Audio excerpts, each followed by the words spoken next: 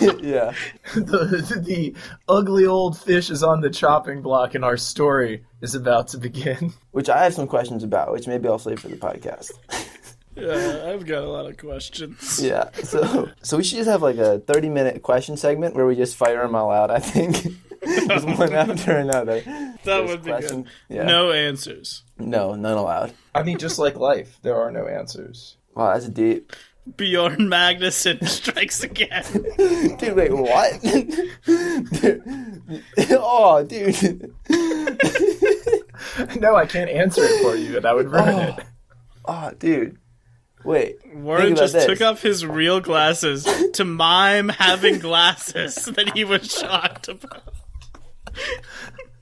Guys, what if every action we take in life is a manifestation against death? And then Emmett just put on his real glasses to take them off. And the question we're all asking is, when does Wade realize that he doesn't have any glasses on? My first note for this movie says, absolutely horrifying. That could refer to so many things. Do you want to start? Did you want to start, or should I start? No, I wasn't proposing that I start. I was just asking if you're starting. We started. Oh, this is we're in. We're in. Gotcha. As they say, begin anywhere. As they say. Fresh out the oven, it's Cinema Bums. I'm Wade. And I'm Bjorn Magnuson. Cinema Bums is a podcast where we watch through every single movie in popular film franchises, one each week, to try and track how the storytelling changes over time. Today we are continuing our miniseries, Denis Fortune, covering every film directed by Denis Villeneuve. We will fully spoil today's film, but we will not spoil any future entries in the series. Emmett, are you okay? Is something funny? Warren's expression when you said Denny for two, and he's trying to keep it together still. You know, it's really Denny for three, since we always have a guest, but it just doesn't roll off the tongue as well. It doesn't. Well, you know, they say two's company and three's a party. How are you doing, Emmett? Anything else to add? Absolutely not. It is 12:30, and I'm feeling fine. I'm feeling fine as well, Emmett. Thank you for how asking. are you? How are you, Wade? Goes both ways, that's right. I'm great because today we're honored to have a special guest. That's right, folks. We got him. The worldwide star of Fresh Express's 2010 lettuce commercial. Please welcome Warren Weber! Woo! Hi. How's it going, Warren? It's going good. Thank you for asking. Thanks for being here today. My pleasure.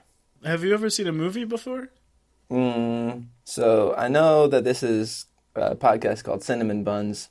How certain are you that that's something you know? How certain can we be about knowing anything? Thank you, Bjorn. And because I know that this is called Cinnamon Buns, I thought that this might be a podcast that was focused on food. Turns out I was wrong. I've had to make some last-minute adjustments, and I have since watched a movie. By chance, it was the same movie that you guys watched, which I think works out pretty well. And hopefully, it was in the same language. Do you speak French, Warren? So, it is my first language, and I do not speak it. Oh, is that true? Yeah, my dad spoke to me in French when I was very, very young. And then I thought he made up the language, so I never spoke it back. And then he kind of gave up just because I was being stupid about it. And then I don't speak any French. So that's kind of one, big missed opportunity. If I could go back in time, I think that'd be the one thing in all of human history that I would change. Did you think in English in your head, having only heard French? No, it's not like I only heard French. I was born in America. Like, my mom spoke English. My whole family spoke English. People spoke English. Okay. It was just that I had this weird dad who only spoke to me in French until he gave up because I made him. I'm sorry to hear that. It's okay. I've kind of processed through it. Have you seen any Denis Villeneuve films? Maybe. He's done some weird ones that I maybe wouldn't think of as his. Sicario, Arrival, 2049, I haven't seen any of his English ones. Prisoners. So this is my only frame of reference. So I'm living in a Maelstrom bubble right now. Wow. How do you feel? Yeah. It's weird. Certainly a certain kind of way. Yeah. Let's get right into it. And let me say up front that Bumtober is coming. So please email us your suggestions of movie series you want us to cover to cinemabumspod@gmail.com. And we're going to be compiling all of those and starting October 1st, giving everyone a chance to vote on what they want us to cover. Warren, is there any series you'd like to suggest? No, but I just want to say that that's a dangerous game. You never know what the population of the world is going to throw on your doorstep. You could end up covering, I don't know what. Especially when our main two people who email us are Jay and Chandler, and you know they've got weird taste. So please, somebody else send us something. Emmett, we've gotten a lot of emails, okay. Which is more frightening than it just being Jay and Chandler. We've gotten like 10 emails with suggestions already. Oh, Lord.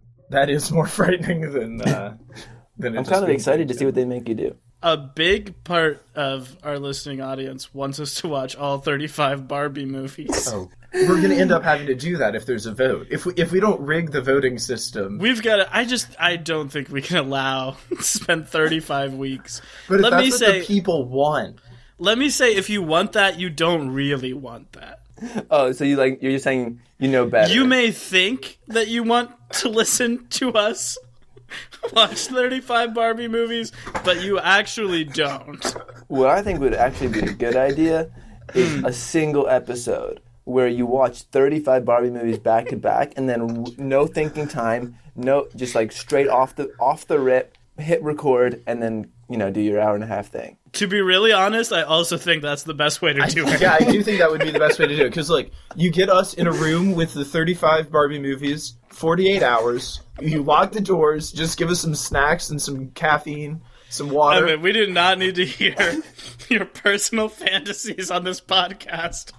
Locking the doors with 35 Barbie movies. Dude, we just gotta, if we're gonna power through that, we gotta power through that. Do it straight through, and then come out of the room. They just, direct us towards a recording booth, and we go. Who's they? Somebody else, because we will be incapable of proper functioning Oh, right, at that of course, point. the person who's been caring for you for the last 16 hours as your brains have melted on the floor. Yeah.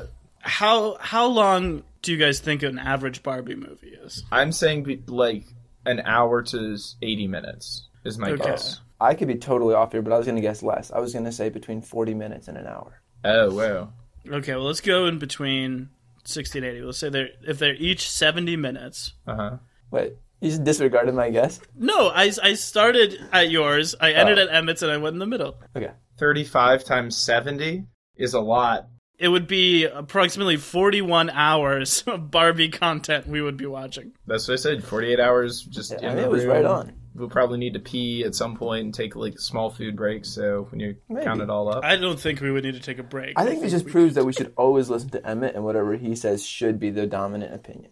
Well, we'll have to follow that for the rest of the podcast for it. So I hope good. You're prepared. I'm glad I said that. But Barbie might be in the future. Today, we're talking about Maelstrom. This one was written and directed by Denis Villeneuve. It's his second film, released September 15th, 2000 in Canada. Runs 1 hour and 28 minutes, the exact same as his first film, August 32nd on Earth. It had a budget of $3 million and a score by Pierre Desrochers. Good. Emmett, would you like to try to explain this movie briefly to anyone who might not have seen it? Which may be a large population, since it is impossible to legally watch this movie. I almost thought that I was just not going to watch this movie and say that I had, or watch it without subtitles because I was having real trouble with that, and then just try and know what it was. And I'm really glad I didn't do that, because I watched 20 minutes of this without subtitles and was very wrong about what was going on when I watched those 20 minutes again with the subtitles.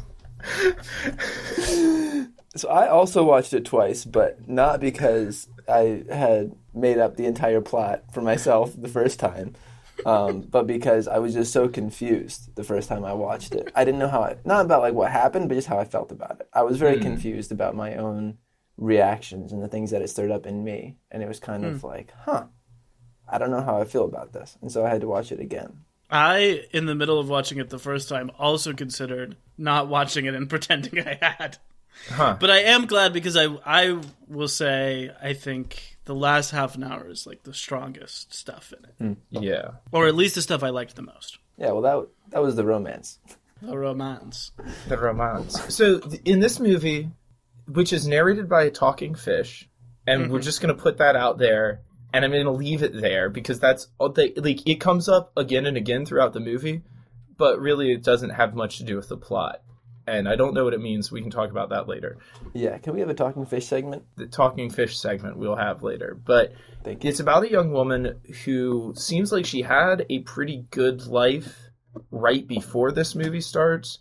She ran a couple of boutique fashion stores. She's the daughter of this famous fashion icon. She and her brother run some sort of sketchy crime thing that she's vaguely involved in that we're not really sure what's going on with that. But at the beginning of this movie, she has an abortion and she starts to feel really guilty about it, and her life, she's kind of spiraling into a self-destructive spiral. Then she hits a man with her car and causes his death, and of course that doesn't make her self-destructive spiral any better. And eventually she connects with that man's son, and they have this strange sort of love affair at the end, and there's some amount of reconciliation. That seems like a fair summary. That was an admirable job. And it's all narrated by a talking fish, and is a little disjointed and unsettling. Well, it's not all narrated by a talking fish. All the narration is done by a talking fish, but there's actually very little narration. He just kind of shows up and then says something provocative in French and then leaves. Yeah, but it's all in French, so it's not more provocative because he's saying it in French. Because, that's true. In this instance. That is true. I don't recall hearing any of these names in the movie. Wikipedia is saying that the main character is named Bibiane Champagne. Bibiane. Yes, that does. And that she is the daughter of Flo Faber. Yes, which you find out in the interview with the lady. Oh, okay. Yeah. I love that interview lady. Of course you do. Do you want to explain why you love her? I don't know. She's just she's on it, man. She's she wants the dirty details. She's not afraid to go there. She's not afraid to go there. Warren? Maelstrom, flop or bop? Okay. I have been thinking about this question. I think I may be the odd one out here because I found it very confusing emotionally. I found it kind of pointlessly provocative and sometimes stupid. And I think it's a bop. Okay. So that's where I'm at. I don't know where you guys are at. I would love to find out. Okay, Emmett, flop or bop? Warren could not have possibly put it better. I agree, it's a bop. And all of those other caveats that he also said. Wait. Sweet. Flop or bop? Unquestionably a flop for me. I called it. I called it months ago. I'm actually very angry about how accurately Warren predicted our reactions to this movie after watching it for the first time. The majority of this movie is everything I hate about art. The absolute worst things about art are what this movie is for the vast majority of the runtime in ways we will get into. There were signs of life in the last half an hour that pulled me back more than I expected to be pulled back from the first hour. There was some humor that I liked and some interesting plot developments, but so much of the movie is so absolutely horrifying, as my first note goes, that it definitely was not enough to pull it around for me. So what the average listener might not know is that Wade doesn't really have a pretentious bone in his body, whereas me and Emmett are... Emmett, how would you say it? Oui, pretentious. And I think this movie kind of played to those strengths for us a little bit. Where do we even start? Where do we start with this? Starting with, Warren, what did you like about this movie? I thought the actress playing Bibi was actually very good. I think it was hard for me to judge because it's not in my native language, and so I think there is a little bit of a barrier there, and maybe I give a little bit more just kind of assume she's doing a good job when I don't understand things. But that being said, it's actually kind of a melodramatic script if you just look at it.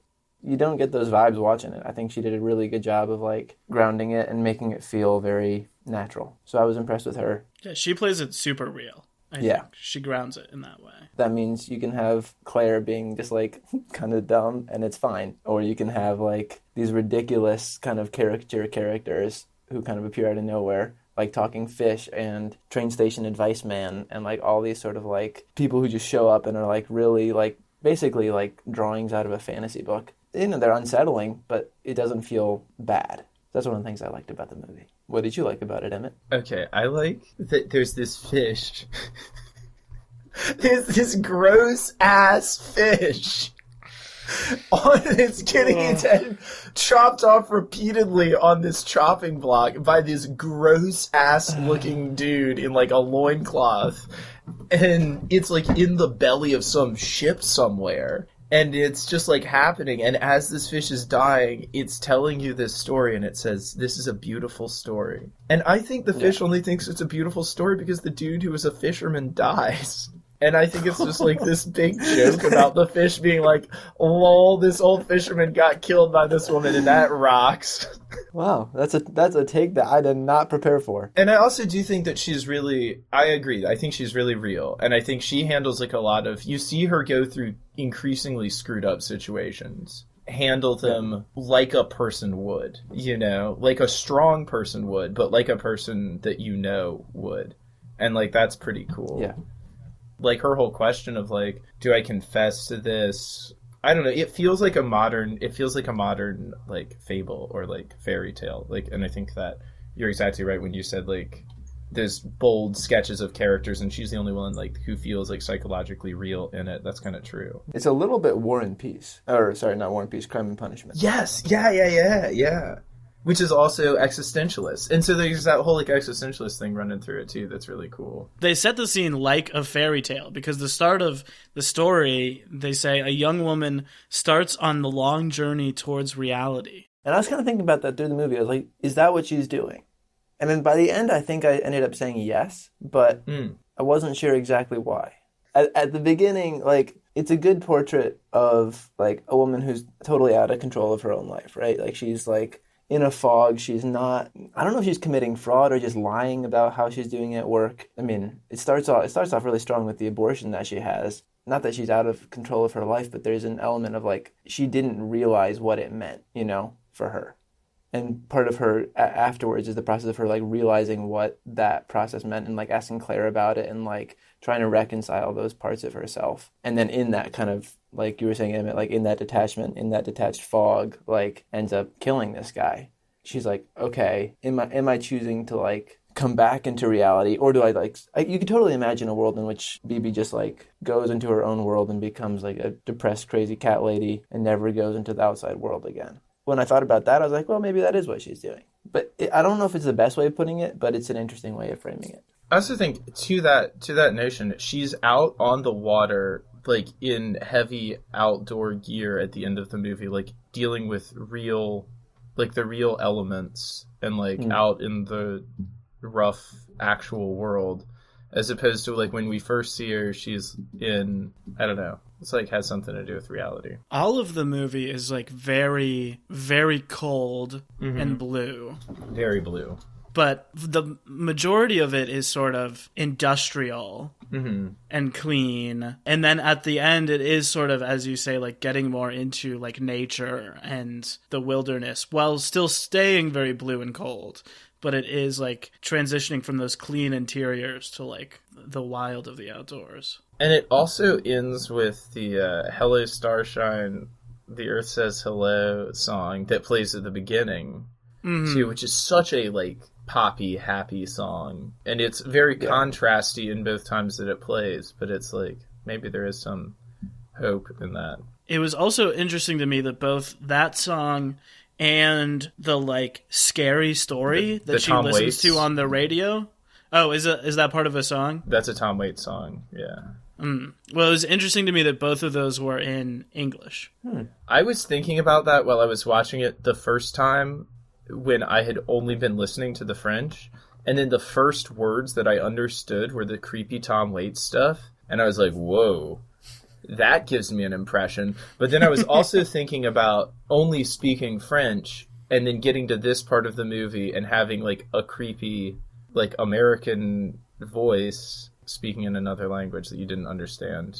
So there's a lot of fish stuff beyond just the talking. Oh, yeah. a lot. Fish is like a symbol. And also, interestingly, the smell of fish.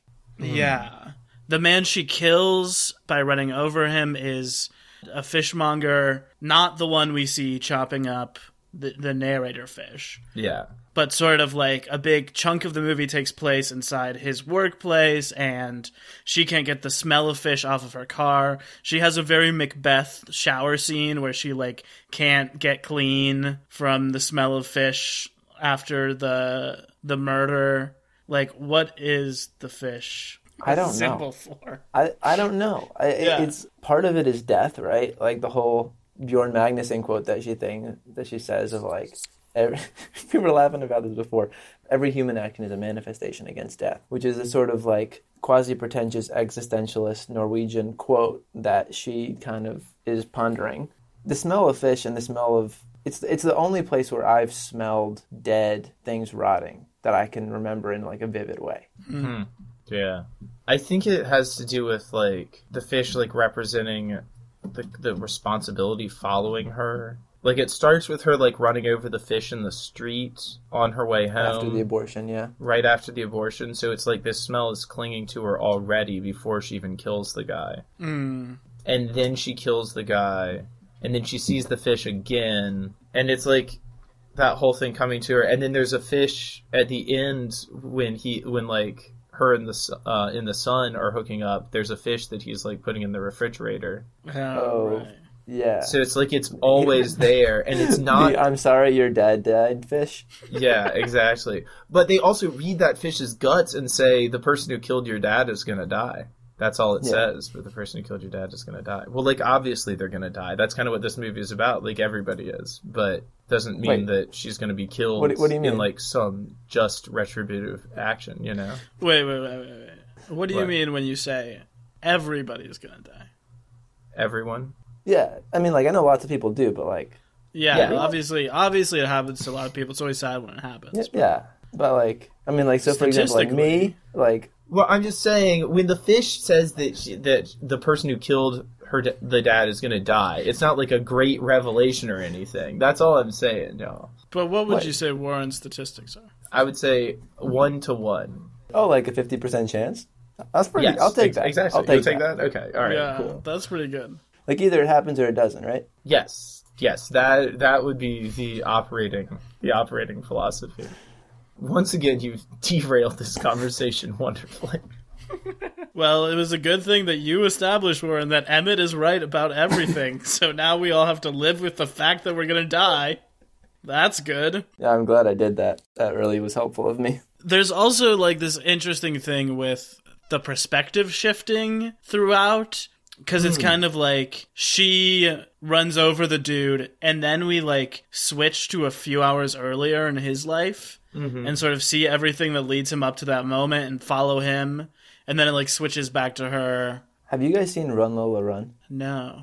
It's a very cool movie. It's based almost entirely on that principle. And it kind of, like, goes over a single event a number of times from a number of different perspectives. I think I may have seen this one. It predates this movie, but not by much. And I feel like it might also be in French, and it might just be an influence on this movie. Oh, never mind. It was German, not French. But it was 1998, so just...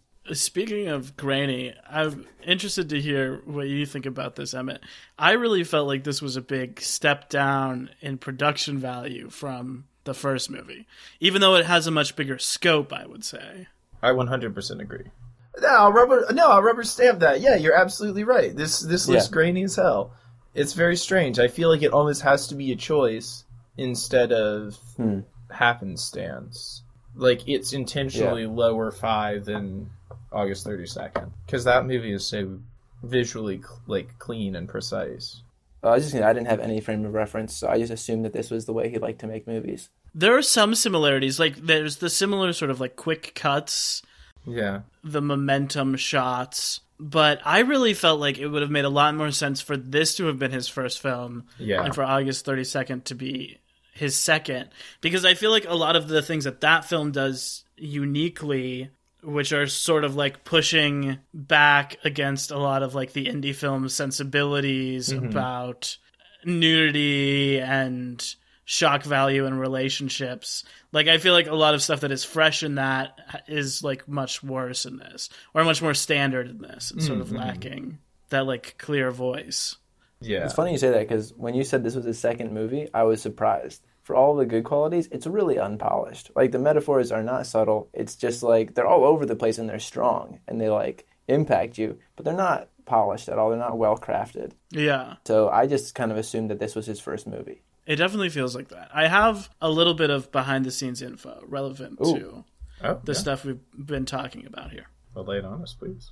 Denny has, or had at the time, a fascination with car accidents. I've got this quote from him. He said they are the most dramatic events common to us. So he was sort of fixated on this car accident movie.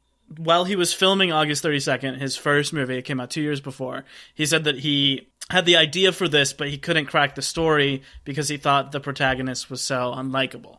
Wow, which he solved. He definitely solved that. And so then at the time he tried pitching the story like to studios and other people, but everyone said it was too dark for a film, and he was arguing that it was a comedy. I think there were funny things about it. That's what I'll say. I think structurally it is a comedy. Okay. She begins like at the low end, and she ends a little bit higher, a little bit higher than she began, and so that's a comedy. Jokes optional. Jokes optional. Talking fish a must. Okay, so speaking of the talking fish, the story breakthrough for this movie came when Denny got food poisoning from trout that he had eaten for dinner. And while he was sick with the food poisoning, he had the idea for the talking fish, which like unlocked the story in his mind. And I've got this quote. It says, about the idea of the fish being killed and then resurrected, which happens throughout the story. Our fish that is narrated. Same fish. Yes. It's the same fish, but it is killed and then like... I wish you would have shown it coming back to life, because I kind of feel like a stupid viewer now. I don't know. I was coming up with all kind of theories like, oh, maybe this is like the spirit of all dying fish. Like, who is it who's actually talking to us? Because he keeps dying. I don't know. I was trying to figure out who... or whether it's the same event happening over and over again, but explained different ways. No, you're not. You're right on the money here, Warren. This is what he said about it. He says, a quote, "It was the kind of image of all the storytellers from the beginning of humanity trying to tell the same story over and over again. That is like my relationship with cinema."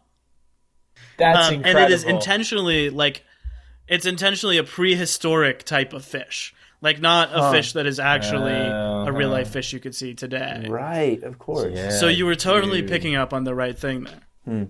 Dude, that's crazy. That makes it even more existentialist, because that fish is just like Sisyphus rolling that rock up that hill, man.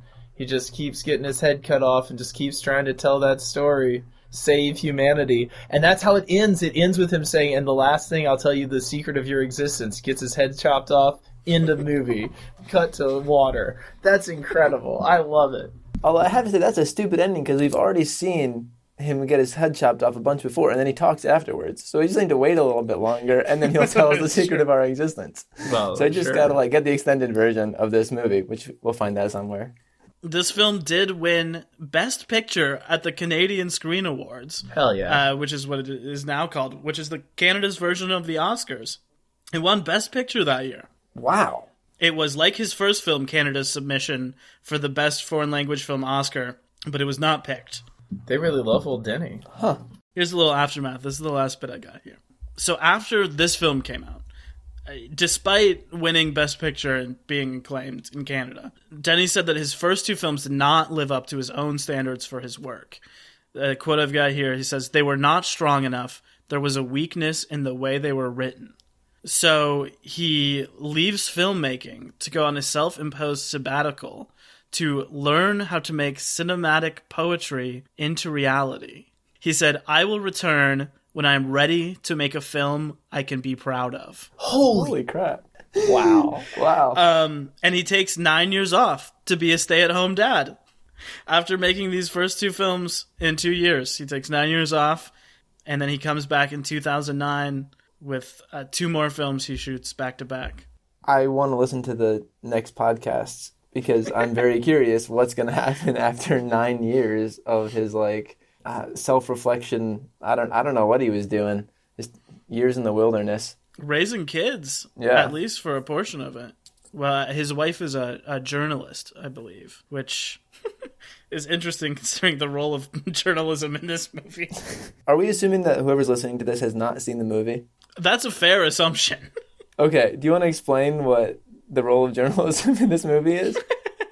So as part of this whole thing, Bibi is the daughter of someone famous. Her brother is like some sort of investment broker, and her brother has sent her a ton of money to run 3 boutique stores, which she has failed miserably at. And she has lost the investment brokerage 200,000 Canadian dollars. Oh, wait, like they're not running drugs? Yeah, so really not that big of a deal. No, it's just an investment firm. No. Oh. When you said that at the beginning, but me and Wade looked at each other like, what's he talking about? Yeah. No, she runs 3 fashion boutique stores. She just runs them badly. Oh, I thought she was also, like, hustling drugs for her brother on the side, and they had to talk to Mom, who's, like, the head of the crime family. I had so many more elements going on in this plot than you... No wonder I like this movie so much. Damn. Interesting that that's where your mind went, Emmett. Have you heard of a Rorschach test, Emmett? So anyway, Bibi is like a big deal to some people. She's being interviewed by like a very vapid sort of like Cosmo-esque magazine about like style, and she wants to talk about business, and they just want to talk about style and her father, her relationship with her father. It really felt to me like the movie was building to something happening with her father, since that is like the thing that everyone knows about her and sort of this like through line that keeps popping up in the movie, but that doesn't ever really happen. Her mom, right? Not her dad. Or is it her mother? I don't know. Yeah, because she's got a famous fashion icon mother, and there's that one moment where they're taking a picture of her, and they're like, be your mother. Like, let her come through. Oh, that makes so much sense. That makes more sense. I just assumed that it was her father. Yeah, because I think her brother's like, Mom says hi, like, why haven't you talked to her, or something like that. The photo shoot reminds me of one of my favorite points about the movie. It's a pretentious movie about a pretentious world, a little bit. Like, everyone's kind of pretending a little bit. It kind of comes to a head in that photo shoot scene, and you just get this photo camera lady saying the most ridiculous things. Like, she's like, I want you to become transparent. I want you to, like... And it's like... And you just see Bibiane just, like, looking at her, just, like, the most, like, this is all complete BS look on her face. And you just, like, it feels good. Like, it feels refreshing to, like, have her see that it's all BS. Which I think is one of her strongest points as a character, is you trust her as, like, a judge of the world around her. Can we talk about the part where she drives her car off that thing and then gets out and climbs up the ladder? Yes. But, like, there's a moment where you, like, because it cuts to something else, so you're like, wait, did she die? Like, what's going on? And then it cuts back to her. That whole part really got me. And in August 32nd, it starts with a car accident with a long scene where she's trying to get out of her car that has been wrecked. And then in this one, obviously, you don't see it underwater, presumably because of the budget. But she is also, like, leaving it up to whether or not she can get out of the car. Yeah. To, like, if she should have a second shot at life. Which is kind of a weird premise, because, like, couldn't she just, like, make sure she's not buckled in and leave the window open? Is that too, like, stupid of me to, like, think about it? I don't think she's buckled in. I don't know if she leaves the window open, though. It kind of undermined a little bit of the metaphor for me, because I was like, that's dramatic, and, like, hopefully, I guess the impact on the water could have killed her. Even with the window open, it would still be pretty difficult to get out of a car as it's sinking. And Wade, you've had a pondering look on your face for the last 5 minutes. I've been like, I don't want to like run. I don't want to like say too much, but I have to know what you're thinking. Like, what's going through your head? Are you just trying to figure out how to talk about this movie that you hate so much? I don't hate this movie so much. We've definitely watched movies that I hated more on this podcast. Can I quote your words to you? This movie is the embodiment of all that I hate about art. It is. It really is. I mean, okay, well, should I rant about this movie? Yes. Yeah, rant about it. Yes, yeah, I want you to about it. Get please. it off your chest, please. So this is my thing about this movie. This movie wants to talk about some very serious real issues, right? We see abortion, we see a hit and run murder, we see a suicide attempt, we see her have, like, full frontal sex with someone while she's on drugs with like a stranger she met while she was sort of out of her mind.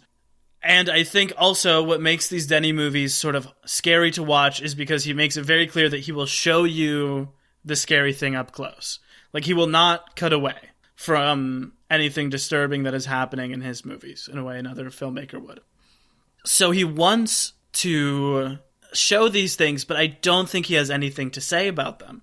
And I think that if you are going to do that, you have to have a perspective on it, or it just feels like cheap and shock value-y to me. To make a comparison that maybe no one else has ever made, this is somehow not the first movie about abortion we have covered on this podcast. We also talked about the Twilight Saga Breaking Dawn Part 1, which is about, like, the choice whether or not to have an abortion, where you, like, see a character make that choice, you see an emotionally abusive marriage, you see someone die in childbirth. Like, that is all heavy stuff. And that movie has a clear point of view on that heavy stuff that it's doing. And I morally disagree with that point of view, but I respect that movie so much more than this movie. Because I don't think this movie has anything to say. I think it just wants to poke you and be like, look, isn't this horrible? Yeah. And then not do anything else about it. Maybe. Yeah, well, maybe. I don't know that it doesn't have a point of view. I'm not saying that someone cannot get something out of it. I'm saying I don't think that they are making any clear statement about anything they're showing on screen. You don't think so? I mean, it starts with, like, her having this abortion, which she, like, is very, at least conflicted about, right? She's at least very conflicted about. And the soundtrack is, what are the lyrics again, Emmett? It's "Good morning, starshine. The earth says hello," or something like that. It's like super, super happy. It's over the top happy. Yeah. Right? And immediately you get a dichotomy between, like, what you know the reality is. That's the only reality you know. It's telling you how, it's okay, be happy, be happy, be happy, be happy. And, like, then you get, like, she's got, like, this great life. She's an entrepreneur. She's building this business, but it's kind of a sham because it's not really because she's great. It's because she has a famous mother. Like, she doesn't know how to run it. She's beautiful.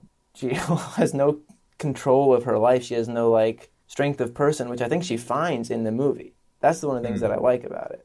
You're saying it doesn't have a perspective on it, but I feel like it's saying, like, these things come, like, from a lack of, I don't know if it's self-actualization or a lack of courage or a lack of just, like, that inner strength. But I feel like the car scene is relevant because that's the moment where she, like, makes a decision. And, like, you get the fish, the dead fish saying, like, she has a choice and, like, the universe is going to give her a new lease on life. And she, like, drives the car off, destroys the evidence. She's not going to get caught for the hit and run. We know that now. And there's this kind of, like, it's a baptism. Like, she goes into the water, she comes out of the water, new life, and then that's when all the good things start happening. That's when she meets, what's his name, Evian, that's the son of the guy she killed. That's when, like, things start coming together, and she starts, like, not reacting, but she actually starts becoming, like, a character. Like, she becomes a hero in that moment, in a way. I think that's dead right, and I think also it gives her the strength that she later needs to tell the son that it was her who did it. And, like, they go through that.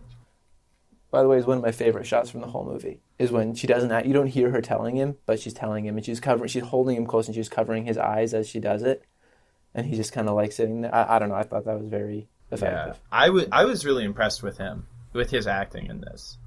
He shows up late and gives, like, I think a really powerful performance. And, like, as soon as he comes into it, you're like, oh, this is a different movie now. Like, this guy could bring, like, life back into it. But there's also the threat of more violence. Like, there's the threat of retribution that's, like, kind of hovered there in that scene where they're all drinking and, like, cursing her. Yeah. Yeah. Like, but they don't know it, and there's that threat, and then it's about like how their honesty when she's able to like face what she did and like tell him about it, like that honesty between them, I don't know, it's like is able to redeem them somehow and like pull them through, which I think is really powerful and intense. Yeah.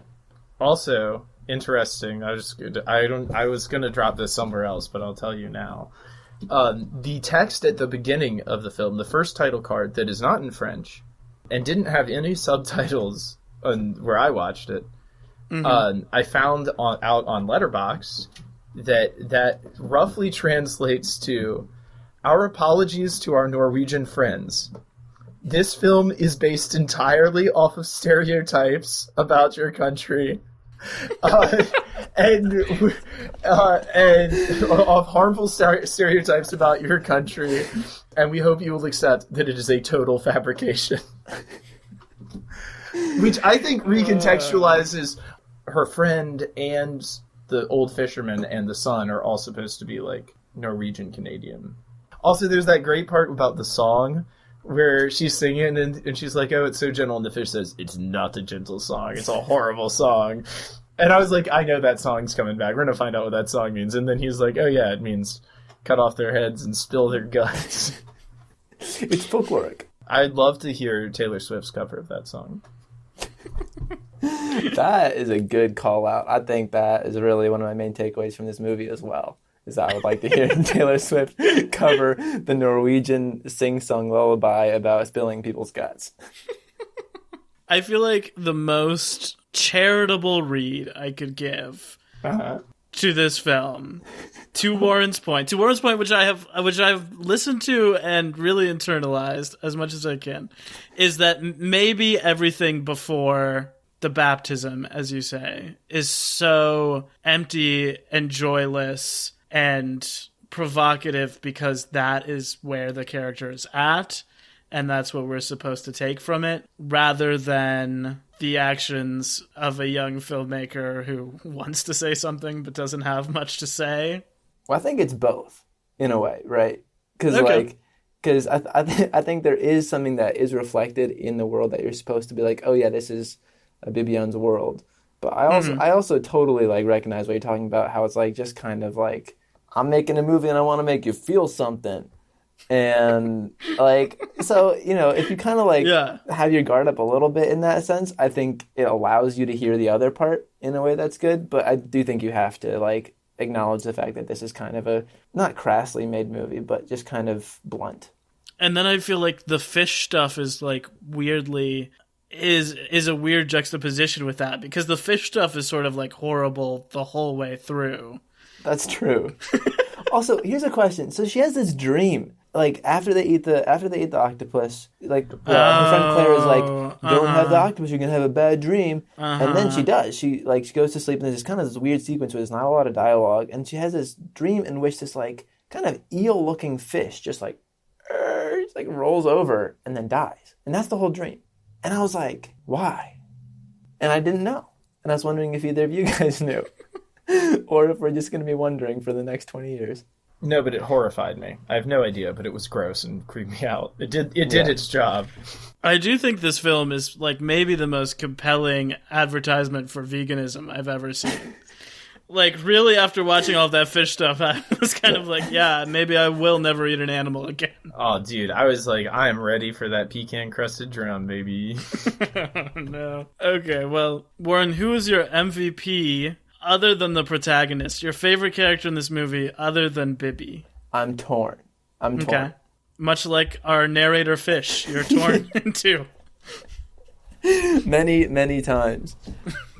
I would say it's either between mysterious train/bar advice man who shows up to tell her not to turn herself in, and also tells the son of the guy she killed that he should forgive Bibian. I can't remember exactly what that conversation is, but that's the gist, where he's like, it's going to be okay, basically. He's like, don't talk about it. He's like, marry her and don't talk about it. Oh, that's what he says, right. Bar. He's the guy who just, like, don't confront the truth and somehow is actually right a little bit. He gives to both of them. Is basically like, it'll be okay, don't talk about it. Which is, like, a very, like, old school, like, emotionally unhealthy way of doing things. Yeah. But also, like, kind of leads them both to a good spot, weirdly. So it's either between that guy or the main fishmonger guy who's like, my octopus is the main calidad. If you don't like it, boss, you can go fish it yourself. And then he's like, okay, what's going on? Like, where's all this? And then he comes in and he's like, I'm so sorry your father died. Let me give you this big fish and we will drink toasts of death to your dad's killer. Incredible. I love that guy too. Yeah. So it's between those two as sort of like my MVP of plot devices. Emmett? Warren has taken both of mine, so I'm trying to now think of what Warren my has made backup this will be. really easy for me because he's taken one of mine. I will go then with the interviewer lady. Oh, yeah. It's just like, she's so, I don't know. There's just something about her. There's just something about the way that she's like got the read on Bibi from the very beginning and just like knows that things are not going well in her life and is trying to get in and like know about it, and Bibi's shutting her down. It's just a very strong little scene. And when I watched it without subtitles, I definitely thought she was a cop coming to question her about the guy's death. And I was in a totally different movie, and I enjoyed it both times. I kind of wish you had watched the whole thing and then written down the plot.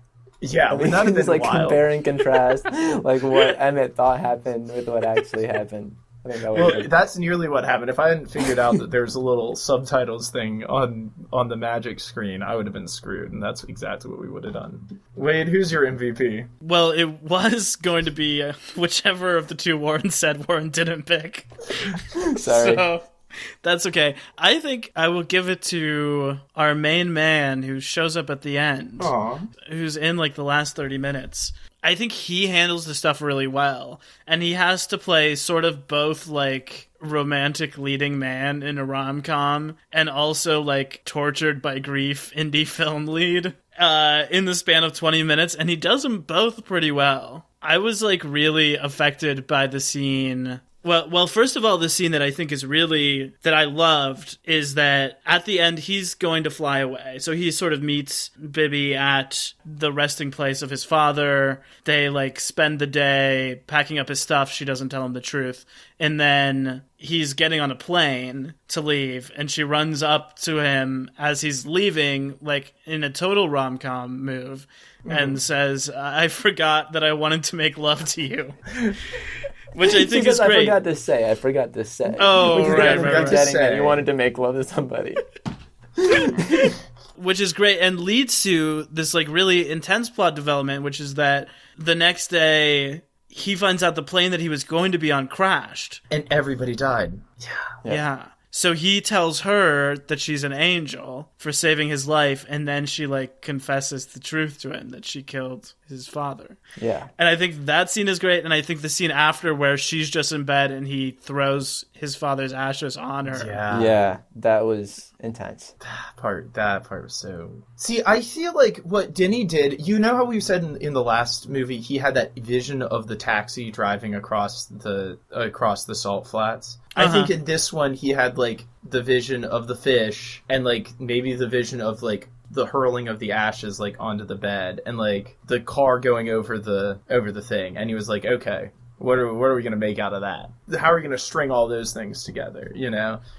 Because those are just, like, such strong images. What do y'all make of the title, Maelstrom, which refers to a giant whirlpool from mythology? Is it Norwegian? I believe it is. And also all of the cuts with the water. I thought he had to come up with the title. Yeah, and I think it's messed up that he didn't call it Female Strum, to be fair. Dude, that's a good point.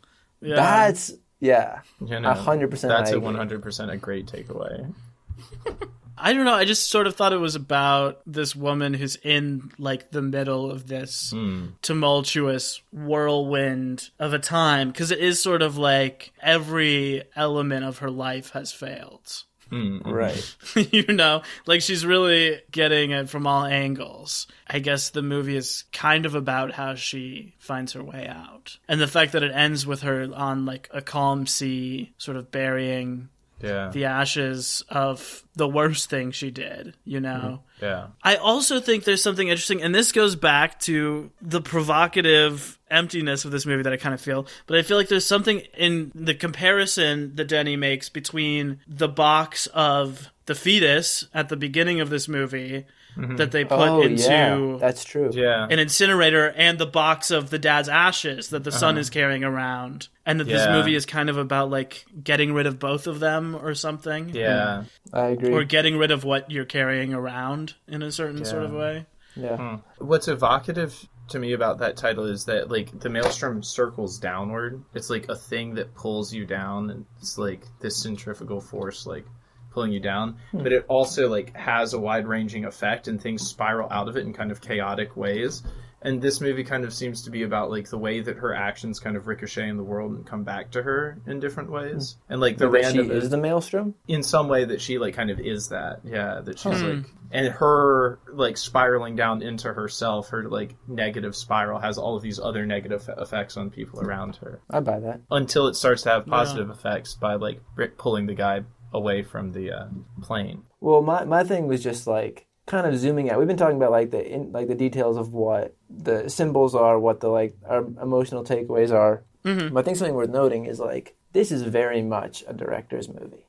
It is kind of an ego project in a way, in that like you kind of have Bibion's voice, but only kind of as a proxy for Denis Villeneuve's voice. Like he is every character. He is the fish. He is the sort of environment. He is Bibion. He is Claire in a way. Like everyone is sort of like an aspect of the director. So it's kind of like this kind of, I think that's part of why it feels so intense, is it's almost like this like, not egomaniacal, but just like this kind of monolithic one personality movie. So there's not a lot of space in there to breathe, which is interesting. And I wonder if that's one of the things that is going to change with his later movies. Because I think that's one of the things that definitely makes it feel so young as a director, like it makes it feel unpolished, is because it's just like this, it's kind of monotonous in that way. Yeah, you saying that makes me wonder if that's like one of the big reasons he was thinking too, where he cites like problems in the writing as the things that he was like really disappointed with in these two movies, and he's the only credited writer. Yeah, I was surprised when you said that was the reason, because to me the writing isn't bad.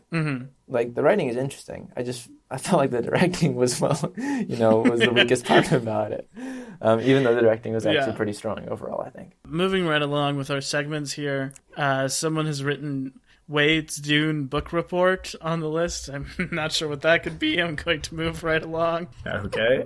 So assuming there's been no progress since last week, I assume. There's been no progress. I have not yet begun. Okay, now it is time for our quiz. Yay! This is the part I was looking forward to the most. I was like, so yesterday I was driving around. So like I drive around for my job. So I was listening for hours and hours and hours. And I kind of went into this Cinema Bums like mind loop of like, of like Lion King 1.5, Lion King 2. And then I listened to, what were the other ones I listened to? The Dirty Rotten Scoundrel series also. But what I realized is my favorite part of the whole show is when you guys just ask little questions. You have a little quiz. And then, so I was looking forward to this. And I don't think I'm going to do very well, but I'm super stoked. I think you might. Today, we're playing Bumps the Word, which is where we're guessing movies related to this. The theme tying all of these movies to Maelstrom is that all of these are movies about fish. Uh-oh. Or that prominently feature fish. All right, should I just start now, or do you want me to wait for the questions? Wait for the questions, but I would guess that you could get some of them now if you wanted to. All right. Don't guess. Okay, and so this is just whoever gets it first gets the point. Whoever has the most points at the end wins a fish. Great. The first movie is from 2003. It is an animated movie. Is it Finding Nemo? It is. The annoying thing is that's what I was going to guess before we even started the thing, but I held my tongue. And now Emmett swoops in with his almighty claws. Anyway, all right, 1-0. Here we go. The pitch of Finding Nemo is kind of like What if the B plot from Home Alone was the A plot of another movie? About fish. Yes, and they were fish. And they were fish. That's in parentheticals at the end of the pitch. Okay, the second movie is also from the year 2000.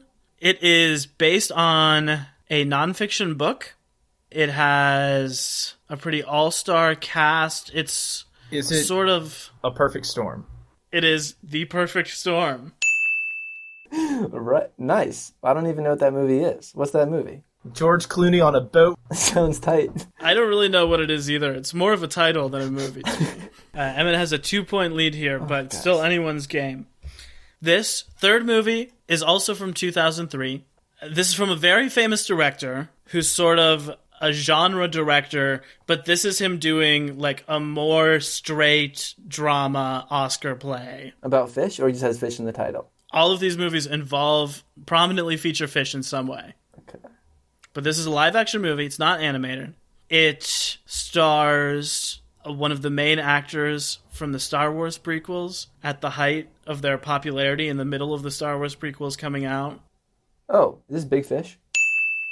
That's correct.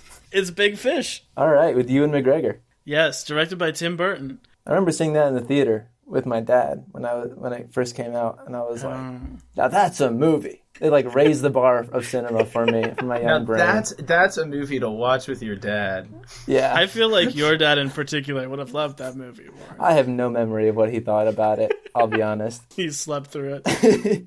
Okay, film number 4. This also stars Ewan McGregor. It is a 2012 romance based on a book of fiction. Ah. Wait, will you say the year again? 2012. Okay. It's a British film.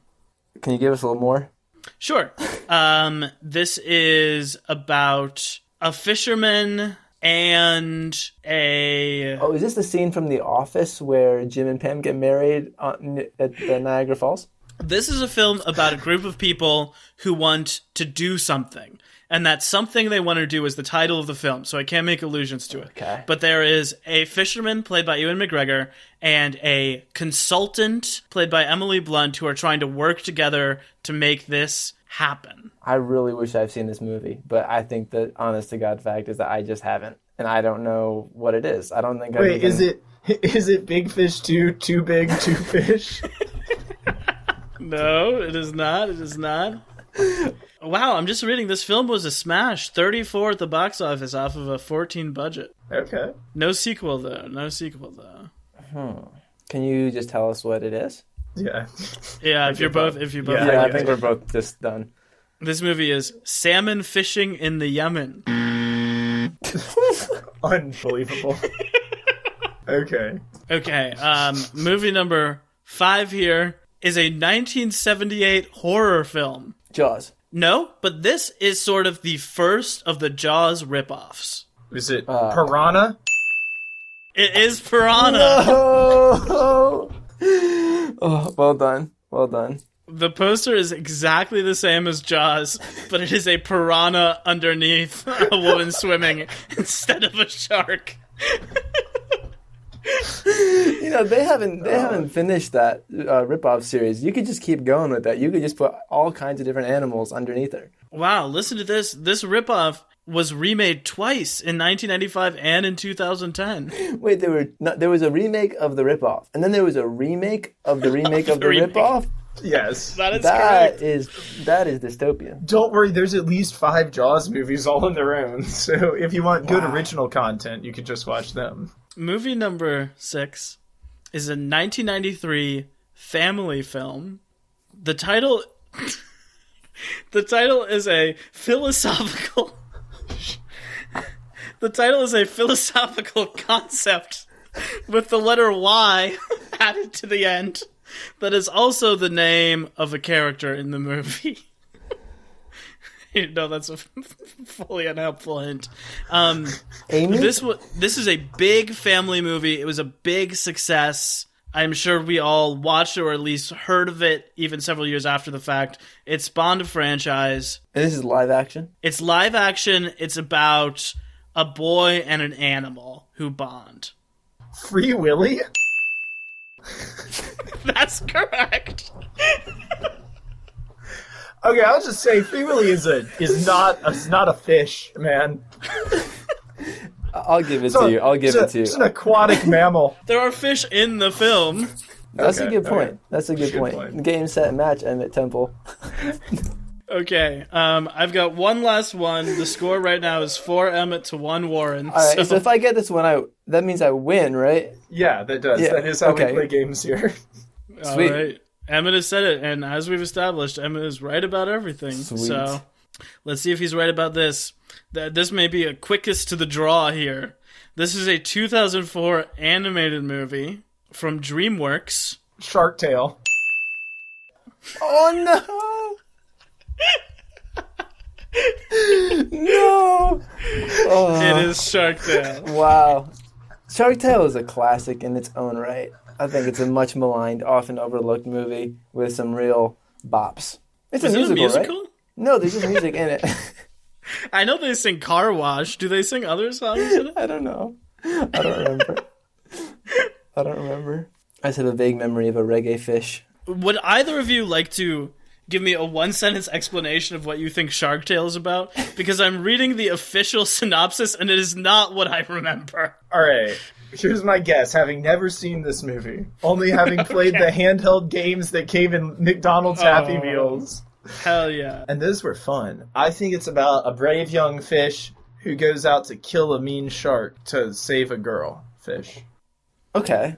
I think that it's actually about the shark. I think it's a young shark who, through many adventures involving a reggae fish, discovers his true identity and overcomes obstacles in the process. Okay, this is what it's about. Shark Tale tells the story of a fish named Oscar, played by Will Smith, who falsely claims to have killed Frankie, the son of a shark mob boss named Don Lino, played by Robert De Niro, Unbelievable. in order to advance his standing in his community. Of course, that was my second guess. But I just instead decided to go with the super vague one. You know what's funny about that is that it combines parts of both Warren's answer and my answer and makes them even more absurd than either of us could have possibly thought. Well, that's a thing of beauty. I think that the Shark Tale franchise is still ripe with potential for maybe even a live-action remake. Live action remake.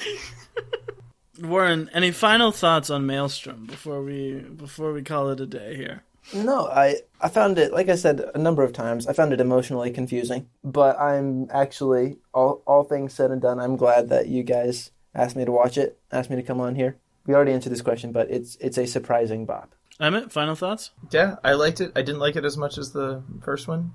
I'm excited to see whether my theory about what themes Denny is really struggling through continue in the next couple movies after 9 years of being a straight-up dad.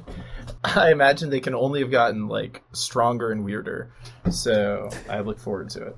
Wade, final thoughts? A lot of the scenes of the couple together before she has admitted that she killed his dad just seem to me like a parable for saying I love you too early. Because there are kind of these scenes of, her sobbing and breaking down and him being, so confused about what's happening but trying to be there for her. Yeah. In a way that really reminded me of just when Yourself? you're in over your head. Yeah.